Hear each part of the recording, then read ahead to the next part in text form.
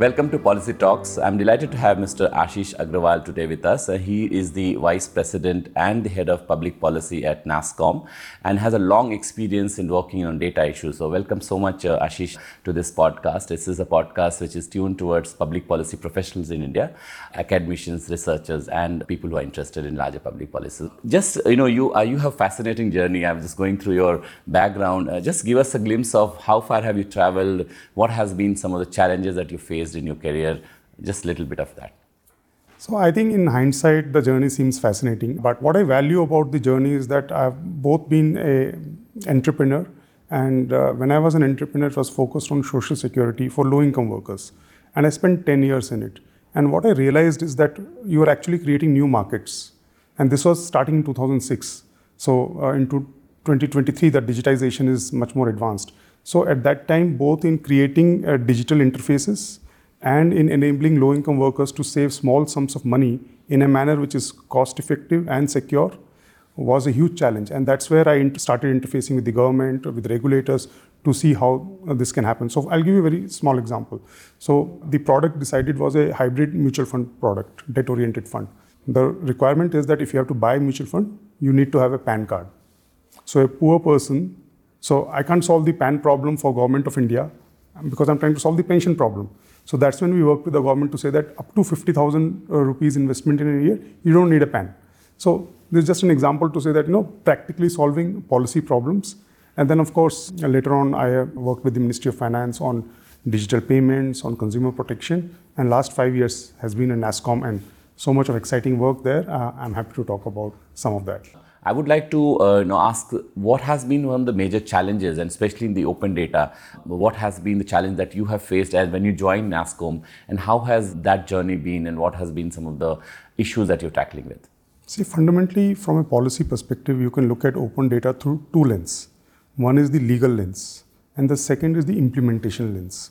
So if you take the legal journey, I think we have come a long way in terms of thinking about our policies, and it has been work in progress. So roughly about now 11 years, 2012 was when the NDSAP came in, and now we are looking at a national data governance framework. So that entire journey has been a learning process.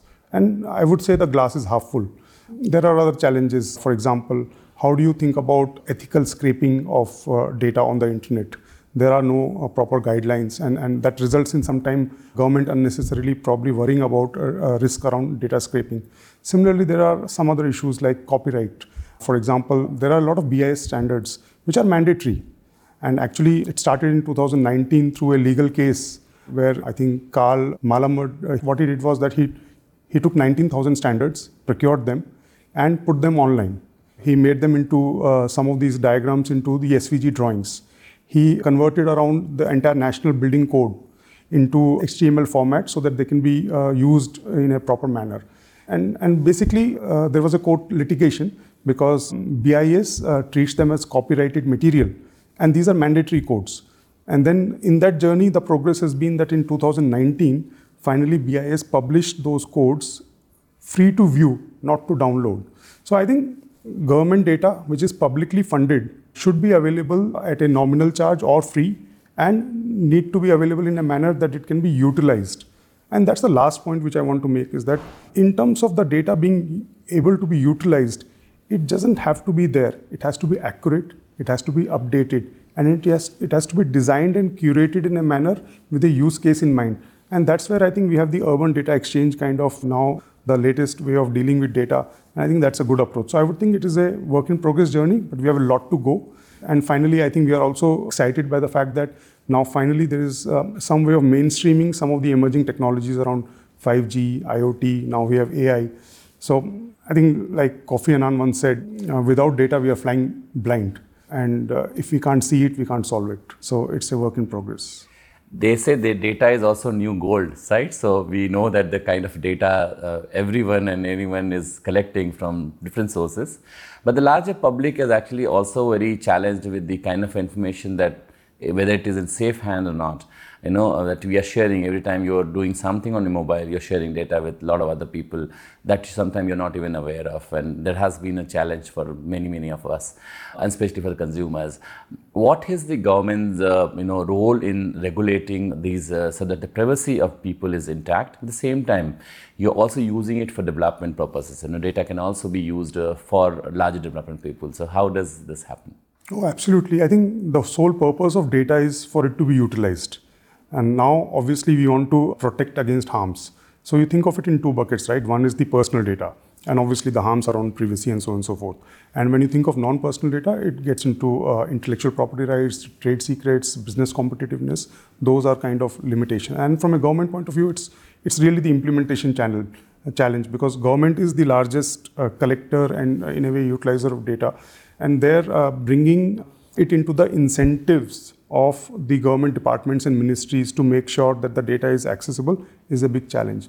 But purely from a privacy point of view, now we are having a personal data protection bill, the digital personal data protection bill, hopefully coming up in the parliament soon. And what it will do is that it will provide much more robust framework to ensure that privacy is safeguarded.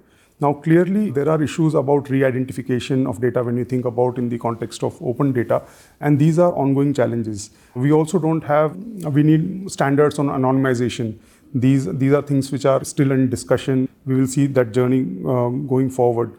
There are also been challenges around competition issues. There are also challenges around consumer protection. So we have had the Consumer Protection Act, which was updated just about 3 years back, and the rules framed therein. So if you look at it from a protection of harm perspective, I think there has been a lot of work which has happened. But again, the intent is not to catch that last criminal mind who has all the tools to potentially create harm, but to ensure that if we can make sure that the 95% of that usage is safe, and then we focus on enforcement to catch the bad actor, I think that is the balance that needs to happen. And I think we have made reasonable progress from a regulatory perspective also in this area. Yeah. As you said, data for public good, if we can take that, what has been some of the best practices that India can learn from? And you know that it's a growing economy, and as the economy grows, also the uses of data increases. But at the same time, we also have a bottom 30-40% of people who are in the bottom of pyramid who also needs development, and probably data can also be for social good for them. How do you see this panning out for you? Oh, we can talk about this for hours, but if you just think about it, and not only just learning from the world, I think we can build on our own models also. So, for example, the digital public infrastructure, this is a recent phenomena. And the good thing is that they are by design digitally native, right? So, building in data utilization in appropriate manner when we are thinking of digital public infrastructure is a great way of saying that, how can we deliver better citizen services? How can we create better infrastructure? So, for example, during COVID, what worked was our payment rails. What didn't work was we found there were gaps when we think of our health data infrastructure, in terms of our city information that we had, and also in terms of delivery of social welfare. So in a post-COVID world, if you were to say that, I think there's a huge opportunity to leverage just this kind of initiatives of the government. And other example is also this idea of, in terms of urban infrastructure, digital twins. So if you look at cities, for us to think of creating digital twins in a manner where we are thinking from a very whole of city perspective rather than silos of different departments. I think that kind of an approach to solving for infrastructure problems, for delivering better citizen services, and last and most important for somebody who comes from a policy context is also governance.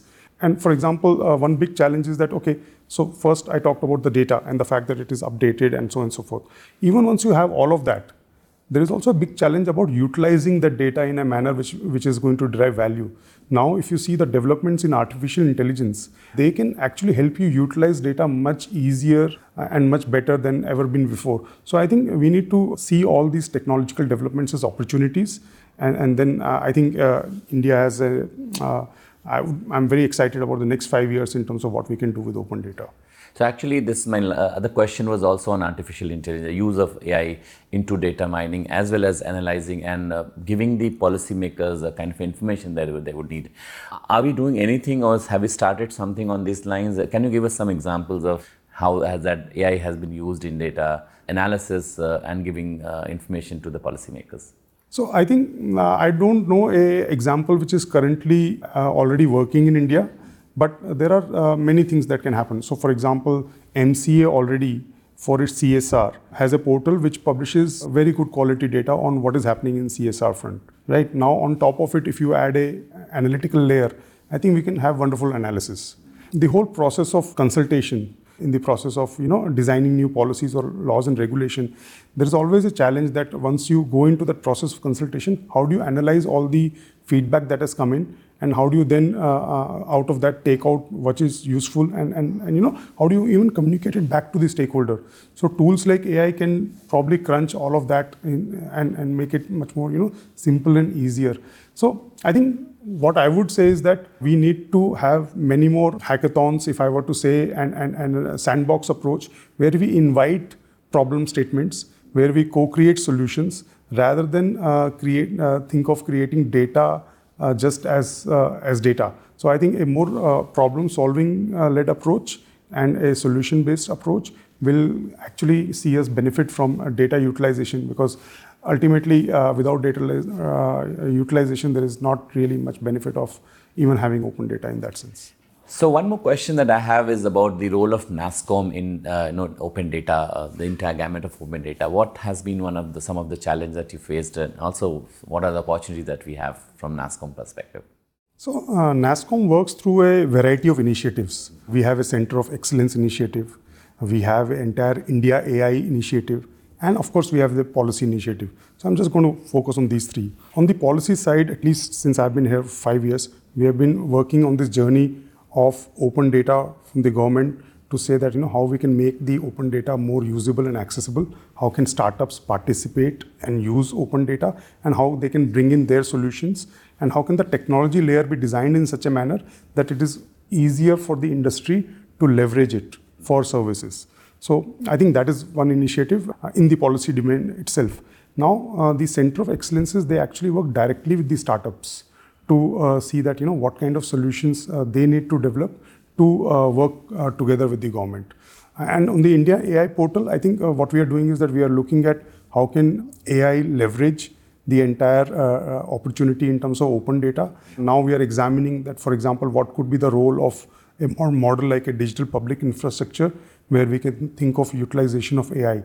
So I think it's a journey, but it's safe to say that we are working very closely both with the industry and in some cases also with the academia, and of course with the government in shaping how the data can actually be utilized for the benefit of the citizens. But one of the issues also is when it comes to data, because the kind of information that you need is not probably in the government sector, but more in terms of skills and professionals. They are more in the private sector. How do you partner with the private sector people, or people who are talented, skilled, but they don't want to work in the government? I think what you have asked is the most important question, if I were to say, but I would like to focus on the talent gap part. See, we talked about the fact that India is the big talent opportunity and talent market, but also there is a huge talent shortage. So when you think of the data-related skills in the emerging markets in terms of data analytics, data scientists, what we have done is that we have created a platform which is in partnership with the industry, for the industry, which is called a future skills platform. In that, we have identified job roles for the future, and then we are working with the industry to upskill and reskill the talent. And this is housed under the Sector Skill Council of the Government of India. So I think on the talent front, that is the key initiative that we have been doing, and it has been a major success, and we hope to grow it much more. My last question to you, next 5 to 10 years, I look that it's promising for India as we are becoming, stronger economy. At the same time, there are so many other schemes which are now being functional and reported to be much more functional than which we had it in the past. Where do you see in the scenarios in next 5 to 10 years, what do you think the future of data is in India? So you must have heard government is talking about ease of living. So a major part of ease of living would be how do you translate that opportunity into things which citizens can then see in efficiency, in quality of their daily lives. And that is a huge opportunity for India. And I think based on what I just said, we have an opportunity to do it at a city level, at a national level. And once we start doing this, the productivity gains. So first we saw the through payments and other means that how we have managed to reduce cost and increase speed in delivery of benefits. Now with open data, I think what we can do is we can really take up productivity of our population to a higher level.